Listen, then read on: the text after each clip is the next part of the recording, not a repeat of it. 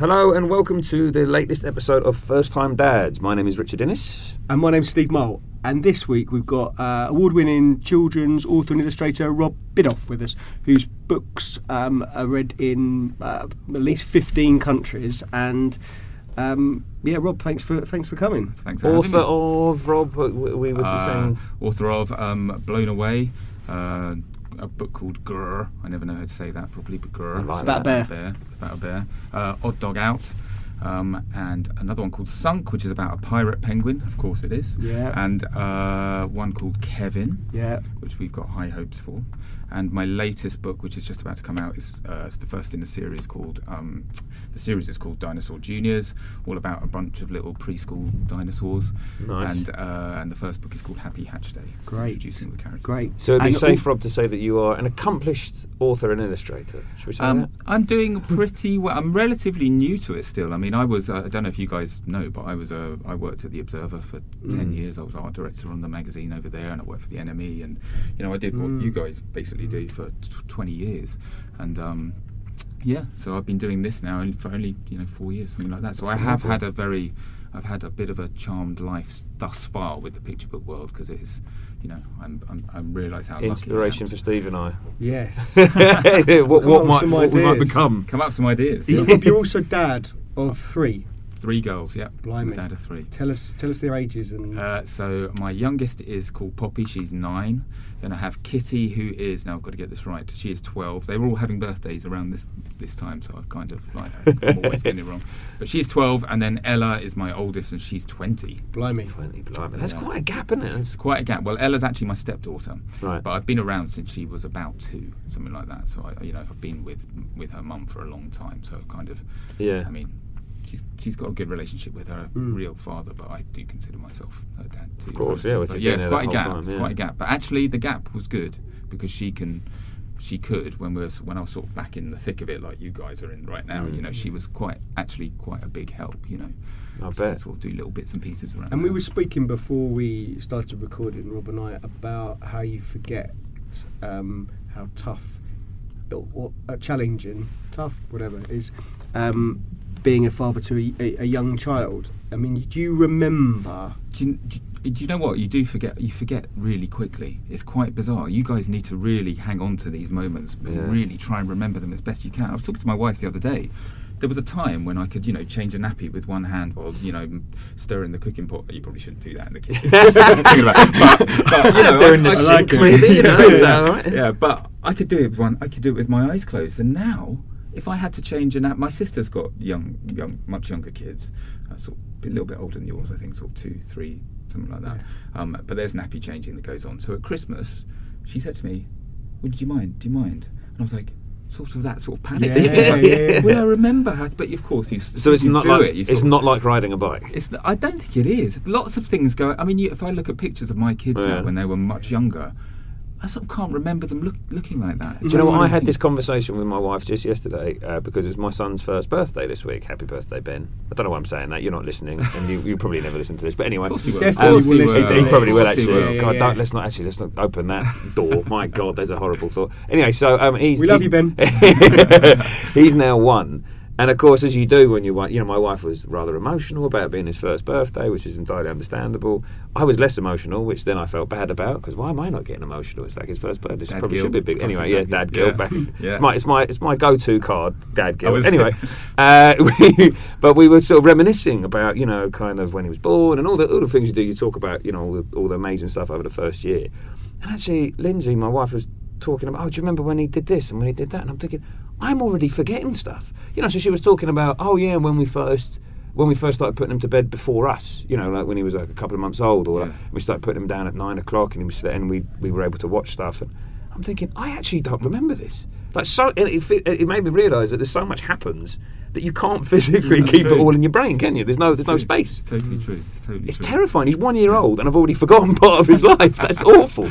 But so much happens as they get older that makes the moment that you're in with them the bit that you enjoy. It doesn't seem to matter that you don't remember the previous stuff, because I'm like in the process where I'm starting to be able to have a conversation with Jackson, and that's obviously the best bit.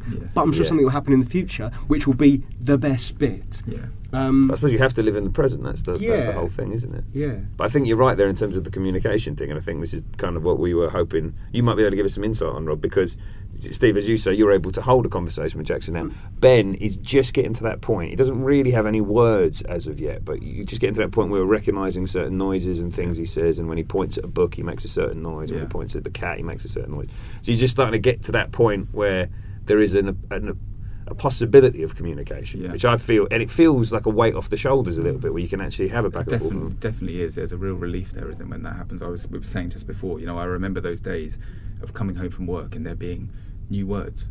And it's like a really magical thing, isn't it? And you sort of tell. I mean, I don't know about you guys, but I was the first one of my kind of peer group of friends to become a dad, and so there wasn't any sort of dad fatigue there. And so I would I'll go to the pub and I would go to the Arsenal game, whatever it was, and I would say to people, "Oh, this happened today," and they were genuinely interested. And then I sort of felt sorry. My brother had kids, sort of, maybe 5 years after I did. By that point, we were like, whatever, mate. Yeah, we've all done. Come on, we've been there and done that. We've all been there. But I would bore people endlessly with every little minute detail. I'm very dull. Yeah, I'm very dull. But the problem is, unlike you, I think I do have a lot of people around me, whether it be brothers or friends who've all got kids, and there is an element of you can see people nodding along of like. Yep, because they know you want to bore them with it, but I can also see you're not really interested because you've been there and done this. But I'm going to keep talking anyway. It's a bit like the podcast. Just keep talking anyway. See, I just focus on like the younger female members of staff in our office who are constantly want updates on what Jackson's up to. Because they're like, in their mid-20s. Yes. And so they're like, so show me a picture. So what's he been doing? I bought him some skinny jeans from Zara. Like, take a picture of him in the skinny jeans. I want to see him in the skinny jeans. And it's nice to have that kind of stuff. But sort of heading back towards our discussion about communication. Jackson, my son, loves Odd Dog Out, and he also likes Grr. They're the two books that we've got of yours. And for those of people that don't know, there's a story in Odd Dog Out, which is broadly speaking a dog that thinks that she doesn't fit in, goes somewhere where she does fit in, and then realises in going there that it's important to be who you are, and you shouldn't have to fit in. You should just be exactly who you are. Yeah. So there's a message there which is very relevant, I guess, to kids who are going to go through, and even adults, to be honest with you. Did you come to that story through observing kids, adults, and how? Yeah, one of my daughters, I think it was my middle daughter, Kitty, might have been Poppy, but there was an issue at school with a lunchbox.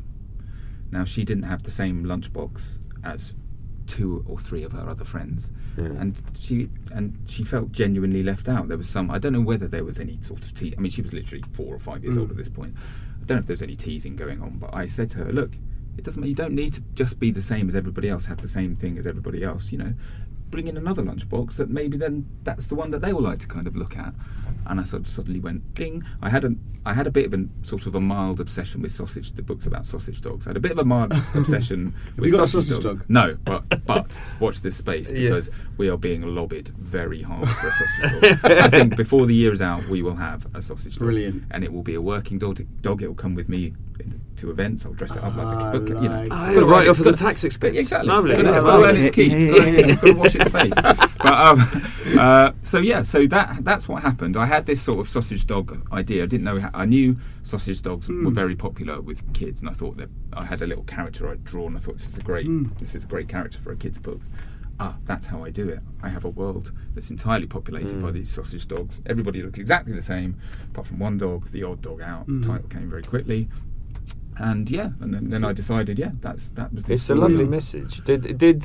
Because obviously, how many books had you written before you got to Odd Dog Out? That was my third book. Your third book? I'd written more than that. So I'm sure, knowing the process. Yes. Did your daughters, was it your daughters that kind of pushed you inadvertently into this? Because obviously it's quite a leap from what you were doing. Into the whole picture into picture book. Yeah, in a way it was. What happened was, when Kitty was...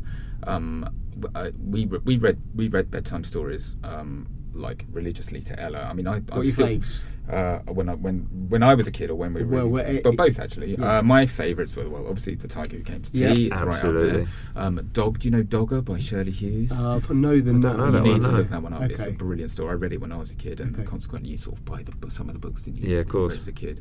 But my absolute favourite children's text, picture book text ever is How the Grinch Stole Christmas by Dr. Seuss. I absolutely love it. Nice. We got that one. The reason I loved it was because it was the most fun to read at bedtime to the girls. You know, rhyming stories. I just find them. You know, they remember. They can finish even before they can read. They finish the lines off because they sort of find it easier to remember that kind of rhyming text. And it's really funny. I sort of saw potential for like having a bit of fun for the parents as well as the children, because you've got to remember, picture books have got to appeal to the parent almost as much as the kid. Yes. You guys know how many times you're reading these books again and the same again. books over and over again. And I do find myself being almost quite selfish sometimes. Ben, let's read this one. And sometimes he's almost grabbing at the book to say, I don't want that one, I want that one. I'm thinking, no, we're doing this one. They pick one off the shelf. This is the one we're doing. Not that one. You know. So what I do in my books is you sort of have to make them from a visual point of view appealing to, you know, mum or dad standing in Waterstones, you know, looking at a book that they're going to be proud to take to the till, you know, and pay for. It has to be cool to a certain extent. You have to sort of hit that mark, I think. But equally, the kids have to request the book again and again, night after night, and the adults have to be entertained too. So humour is really important. What I do with my books, I put in lots of detail in the illustrations, so there's quite a few layers. So you might not spot a tiny little thing in the corner until fourth or fifth reading, and it's quite rewarding for parent and child. But the Grinch, I love the Grinch because it was funny, and I loved. You've had Oliver on here, haven't you, Oliver Jeffers? The Incredible Book-Eating Boy. I don't know if you've got that one of his. Yeah, no, we haven't got that one. But is the most beautiful book I've ever read. I think what he's done is I think he must have gone to like a second-hand bookshop and bought loads of vintage books, and he's painted all the illustrations onto the covers and pages of these books and photographed them.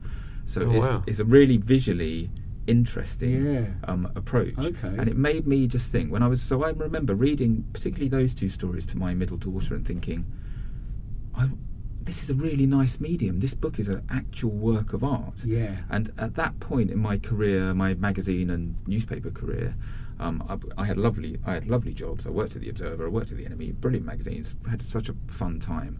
But from a designer's, I was the art director, so responsible for designing the pages and the photography, that kind of thing.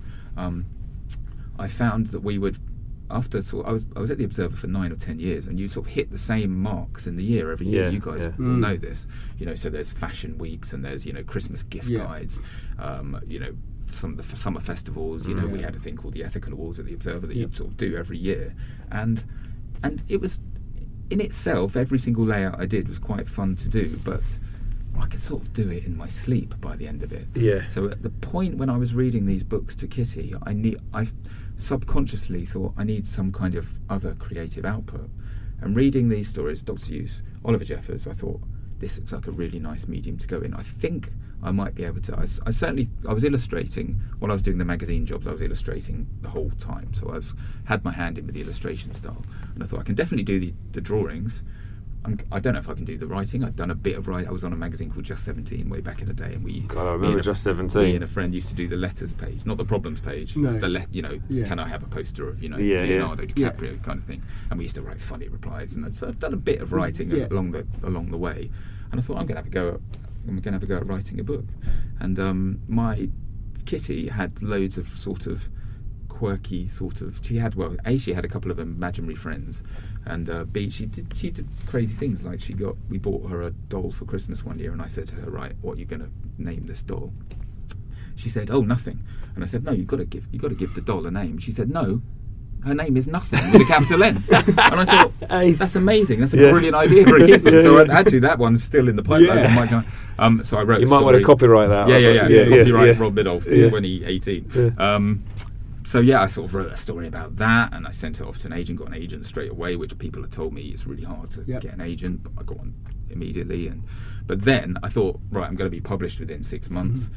Sort of 5 or 6 years later, getting very close. I mean, I went to meet every publisher in London. Everyone liked my books, but for whatever reason, couldn't quite get one over the line. I mean, I know it costs a lot of money to publish a book, and with an unknown author, it's a big it's a bit of a punt, isn't it, for them to take. When you're actually the process of actually making a children's book has always fascinated me, because clearly, in terms of what makes it engaging and lovely, are the amazing illustrations you do. However, sure, is it fair to say that the core message of the book, so like Steve was talking about Odd Dog Out, and there's a real distinct, clear, lovely message to that. Is that the fundamental starting point? So it was in the case of Odd Dog Out, yes. Yeah, it was that I wanted, my daughter, this lunchbox issue, blah, blah, blah, and I wanted to sort of say, be yourself. That's basically what I was saying, particularly for as a father of 3 daughters, I think, and the lead character in Odd Dog Out is female, and I was that's a very deliberate move, because there's not that many female protagonists in children's literature. That's true. Nowhere near as many. Alice in Wonderland is the standout. There's a few. There is definitely a few, but the default setting is. Yeah, you're right. For example, my first book, Blown Away, is about a little penguin called Penguin Blue, and at no point in that book do I assign a gender to this character. But every single person I've met calls the character he or him. Do you know what? I find myself doing it. If I'm doing my live events, I'll say him. But I deliberately didn't do that, because I wanted the book. I wanted every child to be able to identify with this character on some level. So when it came to Odd Dog Out, I decided, right, this is going to be a female lead. I'm not going to make a big deal of it. It's just, I will say there will be she and her, and I don't make her look particularly female. No. And it's worked like a dream. Nobody questions it. When I go and do live events and meet kids, the boys are just as interested in the character as the girls are. But then when you say that, why would anybody question it? It's the fact that nobody is that default setting, isn't it? Some I've had conversations in the past where it's like girls will read stories about lead boy characters, but the other way around is quite rare. That's depressing. I thought that can't be. Well, I don't think it is true anyway. I think it maybe was true back in the day, but this Odd Dog Out book has proved, to me at least, that you can have female lead characters in the book. One thing occurs to me while we're talking about these conversations that you have with children, and I'm not at the stage yet with Jackson, but it's obvious. No one tells you how to deal with those lunchbox conversations, do they? Or the name your doll, nothing, your reaction, and they're looking at you. There's no guidebook into that relationship discussion. And we were talking to someone later today about how those relationships and interactions shape the future. How have you found, people talk about, I do a all right job as a parent, do you ever look back on conversations and think, I'm talking to you as a dad here, you think, I could have handled that interaction slightly better because I've set the wrong, or is it all? I think I went into so I had a sort of soft launch with parenting, if you like, because I met my stepdaughter when she was sort of about 2 years old. And that's when I started, seeing her mum. But it was a while before we actually moved in together, and I officially became kind of stepdad. But in lots of ways, I had a soft launch. I was kind of like an uncle for a while. I'd sort of turn up every now and then and just be fun uncle, play with her and things.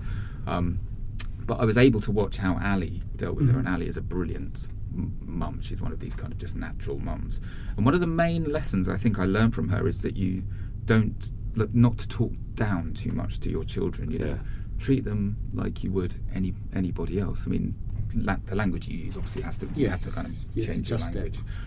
But just to talk to them like an adult. And so I think when I had when we had Kitty, when she was born, I just sort of was in the zone really with that already, and I there were certain things I decided I never wanted to do. I decided, right, I'm never going to raise my voice. I'm never going to shout. If they do something naughty and I do, I want them to know that that shouldn't be done again. You might raise your voice slightly, but I remember this isn't. You become more stern. You become more stern, and I think if you're really shouting, which I remember being shouted at, I was smacked as a kid.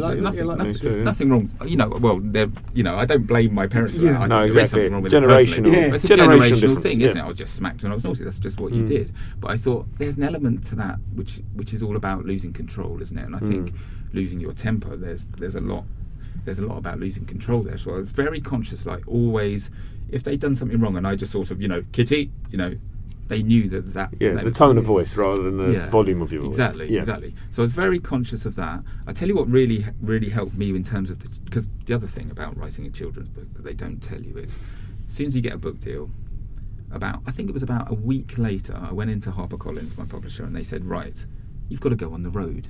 You need to develop an act. And I'm not joking. I would say like a stand-up comedian. Yeah, I would say about 3 months after my first book was published, I was on stage at the Royal Festival Hall in a children's festival, like talking to, hundreds of kids. I'm like, that's a different skill set, isn't it? I'm not that guy. I'm the guy who sits in the end of his garden in the shed drawing penguins, and not really, Yeah. But you sort of have to do it as part of the game. And you know what? I absolutely love it, and it's really, really useful to go into schools, and I do all the festivals. I'm going on a tour of China in a couple of weeks' time, which is great.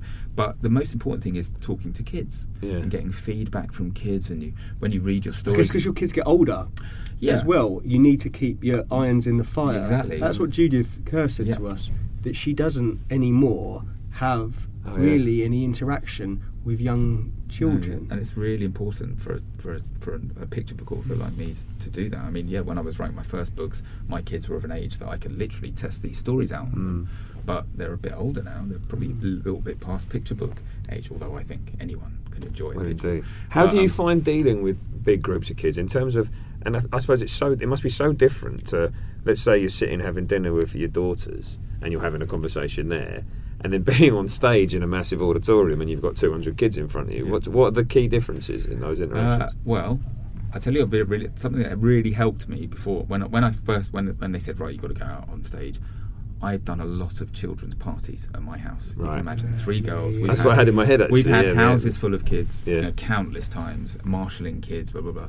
And I honestly, genuinely think that's helped me no end in talking to bigger groups of children, because I just try and be a little bit funny. I tell you what I do straight away. I do a bit of drawing. We either have a big, whiteboard that I draw on, or they have those visualizers where they film you and it's on the screen. And as soon as the kids see you can draw, it's like magic. They're like this. So this is an oral, isn't it? Sorry, I was doing the bow down thing. Just basically made himself look like God there. But they do. They absolutely. It's like they worship you because you can draw. So I'm always I draw straight away in my things and get a bit of drawing done, and then they're sort of on side, and thereafter I don't know. I just sort of have a bit of a laugh with the kids, and sort of I'm not too funny, and as I say, don't talk down to them. But that's really interesting. It makes absolute sense. It sort of feeds back into what we generally talk about fatherhood, is that you become a better father, well, in my opinion, by spending more time with your kids. Yes.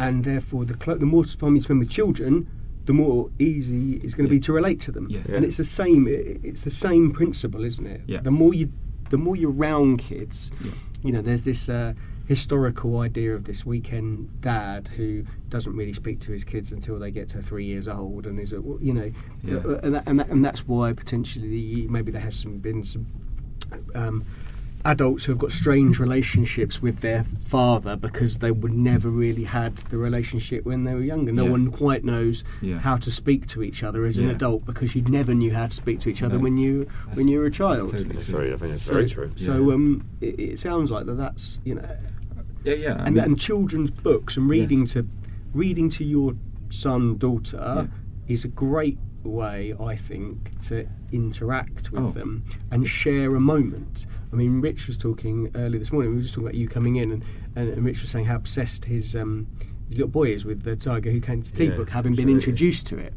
and you share a moment with reading Odd Dog Out. Jackson and I share a moment when you get to the last page where there's all of the dogs, dressed in tutus, and there's a hot dog, and there's a crocodile, and Jackson's like looking, and every time he looks at that page, he finds a different dog.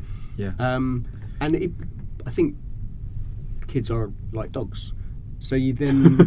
in many ways. They like dogs, not all like dogs. Oh, see. Oh, sorry. I thought we were disagreeing. Yeah, we were a canine comparison. Pat them on the head, give them a bit of food. So having spent time with an illustrated dog, I then want, if we see a dog out, then want to get up close to the dog and share that. I have that sort of experience with Ben every night, because basically, if Ben's with his mum, and he's getting a cuddle from his mum, there are very few times where he wants to. He's looking to come to dad. That's just the nature of these things. And when he's with me, of course, he's absolutely fine. But if the only time he will literally reach out for me from his mum's arms almost is at bedtime, because he knows, and we have largely because of the advice we've had from some experts on here. We are so strict with the bedtime routines. We always try and do the same thing every night, and so he'll get a feed from his mum, and then she'll bring him into the nursery, and I'm already sat in the chair by the cot with the books next to me, and he knows. And it's literally, it's literally the only time where he knows, because and I'll say, "Do you want to have a story with Daddy, or do you want to have a book with Daddy?" Yeah. And suddenly the arms come out, and his face lights up, because he's like, "Oh, great, it's book time!" Yeah, and it is the best part of the day. It's amazing. It's brilliant, because it's the only, and that's the power of the books, because he knows. And the fact that even though he's only just turned 1, I know there are certain books he likes and certain books he won't take a second glance at. And we know that, and we have that together, and we kind of, we'll do the time. For me, the bedtime story, 2 things really. That it's so important for the parents and the child, that one-on-one time with either one or other parent. I mean, especially when you've got more than one child, like I have.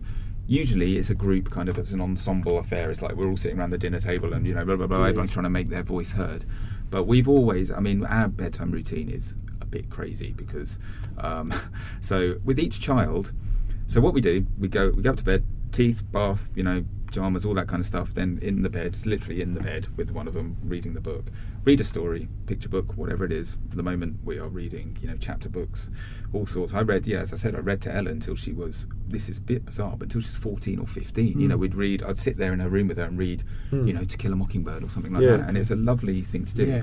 But then what we do, we have songs in our house. So first for Ella, I think I maybe sung 2 songs, maybe like, I don't know, go to sleep, my baby, and whatever. Now it's gradually got more and more songs. So every night with Poppy, I have to sing 6 songs to her, including the entire Hushabye Mountain, all 3 verses of it. From Chitty. It's a bit crazy. So I'm upstairs for about an hour and 20 minutes. Ali's downstairs, glass of wine, watching whatever it is she's watching. But we have. But the key thing is, it's you're exactly right. It's a routine, and it gives the child a bit of stability. But the other thing about the bedtime story is, I honestly think it's the real key to their literacy levels when they grow up. And I've learned more about this since I've become an author, but we've always read to our kids from the day dot, like as you do, when they were 1 year old, even if they don't really understand it, you're sort of reading Good Night Moon, fluff, or whatever it is. Or the books that are just touch the fluffy chick. Or, exactly. But all of my kids have got reading ages well advanced of their ages, and all the way through school they've been like top of the class in the reading thing. And I'm sure that's just because we read to them so much, and they're bookworms. Poppy at the moment is 8 years old, and she's reading all the Mallory Towers books, and we cannot get the book. She gets home from school, she sits there with the book in her hand, and it's lovely to not, don't get me wrong, she likes a bit of Minecraft as well. We have to keep a big eye on the screen time with her. She would just keep going for as long as we let her. But the fact that she's away from a screen and reading a book is so lovely for a parent to see. I'm reminded of part of a conversation we had with Judith Card, the author of Tiger Who Came to Tea. And Judith is in her 90s, and I know you know Judith, and she was wonderful with us. She was lovely. But we asked her about this idea of screens and about how the problems we now have with kids being in front of a screen too often and all these things. And she made a really great point. A perceived problem. And she made this really great point. She said, she remembers when she was young that kids would get told off for having their nose in a book. And he's always got his nose. He's always got a nose in his book. That was like in her youth, that was a criticism. That was he's always got his nose in a book. I.e., you're sat, you're not looking at the world. You're not out playing. You're not out doing. You're not running around, climbing trees. Yeah, but the kids these days aren't allowed to go outside. Quite. But her point, that was her point, that rather than just being, I guess maybe we assumed that she would have a problem with all these screens, but this was her point, was that actually, it's almost a matter of time, isn't it? And actually, it may well be in 40 years' time when we're all grandparents, you're not going to be sitting there bemoaning the existence of tablets because something else would have... Something interesting with tablets, though, is that they try to, they did, when the iPad first came out, they tried to sort of port all picture books over onto the iPad. Yes. And there was lots of apps, and you could buy them, blah, blah, blah, and the idea was, you don't have to have, acres of your house taken up with bookshelves and all that sort of nonsense. And but it just hasn't worked. No, it just takes the joy out of it. They just don't. I mean, they literally, I think, have stopped doing it. Well, you worked in magazines, and so did I. Yeah. And I'm sure we must have crossed over at some point, because I worked in magazines at that time where there was the let's get everything on the iPad. Yes. And the magazine editions all going on iPad just flopped. Didn't work. Died because people didn't want that. All they wanted was a magazine in their hands they could flick through. And the same principle applies with children's books. Yeah. You're not going to sit. I can't imagine sitting in that chair we have in our nursery with Ben on my lap and scrolling through an iPad. Totally different. It would not work. It would not be the same thing. About the turning of the page. And actually, the best part is that from a very young age, this was me deciding that our son's a genius, because from a very young age, I taught him how to turn the page. And so I'd sort of flick the page and he'd know and he'd grab it. Yeah. He's a genius. Yeah, of course. Yeah. Absolutely. And also, children's books today are lovely objects. Yes. We've got your new one in front of us. Yeah, these hardbacks. It's lovely. It's a nice object to hold. That's true. At the moment, Jackson and I are working our way through Winnie the Pooh. Oh, yeah. He's a bit young for it, but he lies down in his cot and listens to it. And then come bedtime, he's like, Daddy Pooh. Yeah. Daddy, and he like, so who's Pooh you going to see? He's like, Piglet and Eeyore, or he calls Eeyore horse, because he's not quite made the distinction between the two. But it's nice. Yeah. And then I said, who else lives in the forest? And he tries to say Christopher Robin, but it comes out like Obbin. And it's I enjoy it because it's some sort of nostalgic string that's being tugged in me, because I remember Winnie the Pooh from when I was. But my wife has never read Winnie the Pooh. Oh, really? So she is getting totally Winnie the Pooh experience. Like Jackson's getting it for the first time. That's interesting. And she comes down after reading. She's like, Piglet was so upset about something that he considered running away to become a sailor. And it's like you never guess what's happening. Wow! It's like, But that process of sitting, whether they're on your shoulder or by your shoulder or in your lap or in the cot, and just slowing life down, getting them ready for sleep. Yeah, one-on-one time. It's precious. It's a precious time. I think that is the thing that I will miss more than anything when they've sort of grown up and left home. That's why we sort of read to the others when they were. I still read to Kissy. Now. Yeah. And I think that's really nice that you do that, because there's no. I'd never really stopped to consider that, but there's no reason that reading has to be a baby activity. Like you said, if you're sitting there reading To Kill a Mockingbird, well, if it's something she's going to be reading at school, so if you're sat in the bed next to her, that's not. Yeah. That's not odd to me. That actually seems like a really nice idea. Why can't it just graduate? It doesn't. Obviously, you're not going to be reading picture books to a teenager. No. But if the books are advancing along with her, why does that nice little process have to change? And also, what we I guess we all know is that kids understand a lot more than generally we give them credit for. Yeah. So they can handle material probably that's a bit further on than you think. Definitely can, because occasionally I will if usually Ali and I will take one child each and do the stories, but if she's out for the night I will put them both together, and we usually read books that are slightly more Kitty's age. She's the middle one, so slightly too old for Poppy, but she really enjoys it. She takes it all in, and I'll ask her questions about it, and she sort of she does get it. So you're right. Yeah, we should give them more credit. I think that's and your books feature animals, and the next generation for Jackson is going to be, I guess, Winnie the Pooh and Winnie in the Willows, which feature the animals Winnie too. in the Willows, and then and then that encourages, I think, them to get into the natural world, and when they see animals like an otter or whatever, there's some kind of recognition going on there. Well, I think that you've got to remember that picture books are actually the introduction that these children will have to the world of books, to the world of reading, but not only that, to the world of science, to the world of just in fact the world of ideas. I think a lot of, like you were saying earlier about my book Odd Dog Out, it sort of it has that sort of story arc, that sort. I mean, it's quite. I don't like to be too kind of overtly kind of preachy in my books, but I do like there to be discussion points with mum or dad kind of afterwards, and I think those things that they learn from the books, as well as you say, the sort of animal facts and little bits and pieces, but any ideas that these books can kind of initiate will stay with them for the rest of their lives. I mean, we've all talked about the books that we remember reading, of course, as children, and you really do. The ones that you read when you were 4 or 5 years old really stay with you much more than the books that you read when you were probably in your 30s, doing your A-levels, doing your A-levels get or whatever. through some Wuthering Heights. Yeah, exactly. So don't forget that. The thing that strikes me is that sounds like an enormous amount of responsibility. But if you're actually the way you're phrasing it there, and the way what Steve was saying about introducing children to nature and all these things, is that while it's obviously a very joyous thing to write a book that loads of thousands and thousands of kids are enjoying, there does seem to be like quite a heavy responsibility there. Funny, you've had Oliver. We tried to explain the entire world in his. He's just gone for the entire universe. But I did an event with him, one of my first events, because we share a publisher at HarperCollins. This is Oliver Jeffers. Oliver Jeffers, following. And one of my very first events was like a panel event with Oliver and another author illustrator called David McIntosh, and it was I think it was with booksellers, so it was an adult audience. And he told a little story there. He'd just done the video for U2. I can't remember the song, but he sort of art directed the video, and I think he'd done all the tour graphics and everything like that. And he said he was doing the shoot for that, and the band came down, and he met the guys and everything. And Bono sort of said to him, I'm not going to attempt the accent, but Bono said to him, so what is it you do? Obviously, lots of people around. And he said, I write and illustrate picture books for children. And the first thing Bono said was, that's a hell of a responsibility that you've got.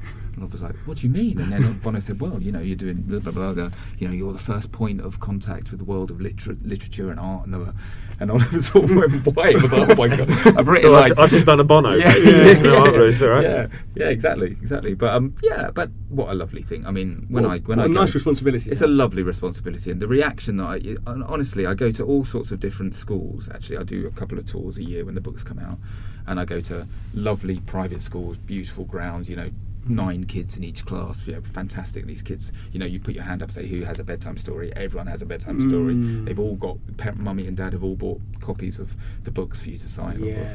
But then you go to my publisher are brilliant at this. We do lots of different schools. We try and speak to as many kids as we can, and you go into the schools that are kind of the sort of in the sort of slightly more kind of upcoming areas and socially deprived areas, challenging conditions. The kids are all exactly the same. Lovely, really responsive. But it breaks my heart when you say how many of you have a bedtime story, and 2 hands go up. And you sort of delve a bit further, and some of these kids have not even got a single book in their house. Yeah. Their parents are much younger, maybe, and they've got the iPad and blah blah blah. And I just think, that's such a tragedy. But it's always those kids who respond the best to me, and they're the ones who at the end they come up and they grab your leg, they don't want to let go, they tell you they love you. They really kind of, God, that's heartbreaking, it's really heartbreaking, and it just So it is a responsibility, but it's lovely to be able to sort of... Yeah, and we kind of... we've spoken about this in the past, that sometimes with the podcast we kind of... we don't lose sight of that we are just a particular type of dad. Yeah. We are talking about a particular experience. Yeah. That's not to say that people that are listening are not exactly the same as us, but, I guess as the kids get older... we'll experience a bit more of that, won't we? We're both journalists, so we kind of all 3 of us work in the media. In London, we're in a very kind of privileged middle class kind of position. Yeah, absolutely. Exactly. The metropolitan elite. But then, I've found since I've been going out that not everybody is like us. But there's certain things you can sort of do to help those. Not that I don't mean to patronise these people and say you need to be more like us, but things like. But in terms of something like reading and children's books, you want to be in a position to promote those, don't you, as much as possible? Because I don't think I think you'd struggle to find anyone who would dispute the benefits and the positivity behind children reading lots of books. No, exactly. I can't imagine is there going to be? Well, mind you. Well, I was about to say something political there, but I won't. but you would like to think there would not be a person in Britain who would say, "Oh, yeah, they don't. I don't want my children reading books." It's access, but it's access, isn't it? It's people having the opportunity. Kids have book bags, don't they? Generally at school, the book bags. And there's recent years about the libraries closing down and that kind of stuff, and which is, we can go and buy our books. but not everyone can go and buy them. Libraries are just there. I mean, they're in many places that I visit. They're the hub of the community. You know, everyone descends on these places. You know, mums, kids, everybody descends, and there's somewhere where you can go and you can have access to this amazing resource. We have when we live in South London, we have phone boxes, red phone boxes, which are filled with books. Yeah, so people just come and take them and put them back when they finish with them. There's like adult ones and kids ones. Yeah. It's a nice idea. Rob, we are coming towards the end of our time here, but I suppose my last question, I don't know, Steve may have one as well, but I guess my last question would be, from your experience of, you communicate directly with so many kids, what would be the one golden rule or the biggest lesson you've learned in terms of, you know, for any young fathers or any young parents out there, in terms of what you should and shouldn't do when trying to communicate some sort of important message to your children? Well, as I said earlier, I think you should talk to your kids as an equal. I think that's really, really important. And listen. I mean, I know we're fathers, and I know we're imparting our vast knowledge into these small little sponge-like brains. But your children have an opinion, no matter how young they are, and the conversation should always be two-way. And you know what? When my daughters come home from school, particularly my youngest, you know, I'll say, "How was your day?" And quite often she will talk for 10 minutes straight about tiny little incidental things that have happened to her school, but they're huge things in her world. So I think it's really important to treat them with respect and to listen to everything they say, and not talk down to them, and you know, just be there for them. It's easy to belittle a child. Be involved. You know. It's easy to belittle a child inadvertently. I don't think anybody would deliberately belittle their children, but I think it's really easy to do inadvertently by kind of almost being a little bit dismissive of these little trivialities of life. But as you say, that for a child of a certain age, that is their life. That's their day. That's their world. Their world is quite small. Yeah. You are a big, you're a big part of their world. I mean, it's a funny thing. Well, my daughter, do you know about these Post-it notes? I was going to say before we go. Yes. For those of you who don't, Rob, well, you tell the story, Rob, because it's your story. I was going to say, just to illustrate the sort of the role that a parent plays in their child's life. So basically, my youngest daughter, what they do at school, you guys aren't quite there yet, but you will be, you know, in a couple of years' time. What they do, they sort of ease you into the school day. So when you first start at primary school in reception, you'll do like a week of like 9 till 11, and then child will come home for lunch and stay home for the rest of the day. Then you have a week where they stay at school for lunch, and then you have the full day afterwards. Now, when Poppy was of the age where she was just about to stay at school for lunch, she was really nervous about it. So our childminder had this idea that I should draw a little character on a Post-it note that we would put in her lunchbox for her. So when she opens lunchbox, there it is. Part of Daddy is there with her. You know, it's fine. Comforting. Lovely idea. Brilliant, nice idea. Did it on day one. She got home. She said, "I love the drawing. What are you going to do tomorrow?" Now that was nearly 5 years ago, and I think I've done over 800 of these Post-it notes, and it's, you know what, I do like doing it. Sometimes I don't like doing it when I've forgotten to do it. And it's 11 o'clock. I'm like, oh my god! You've got 5 minutes to bash something out quickly. Yeah. But these things, it's now become a bit crazy, because they started out, you know, I'd do a Mr. Strong or something. It'd take me 2 seconds.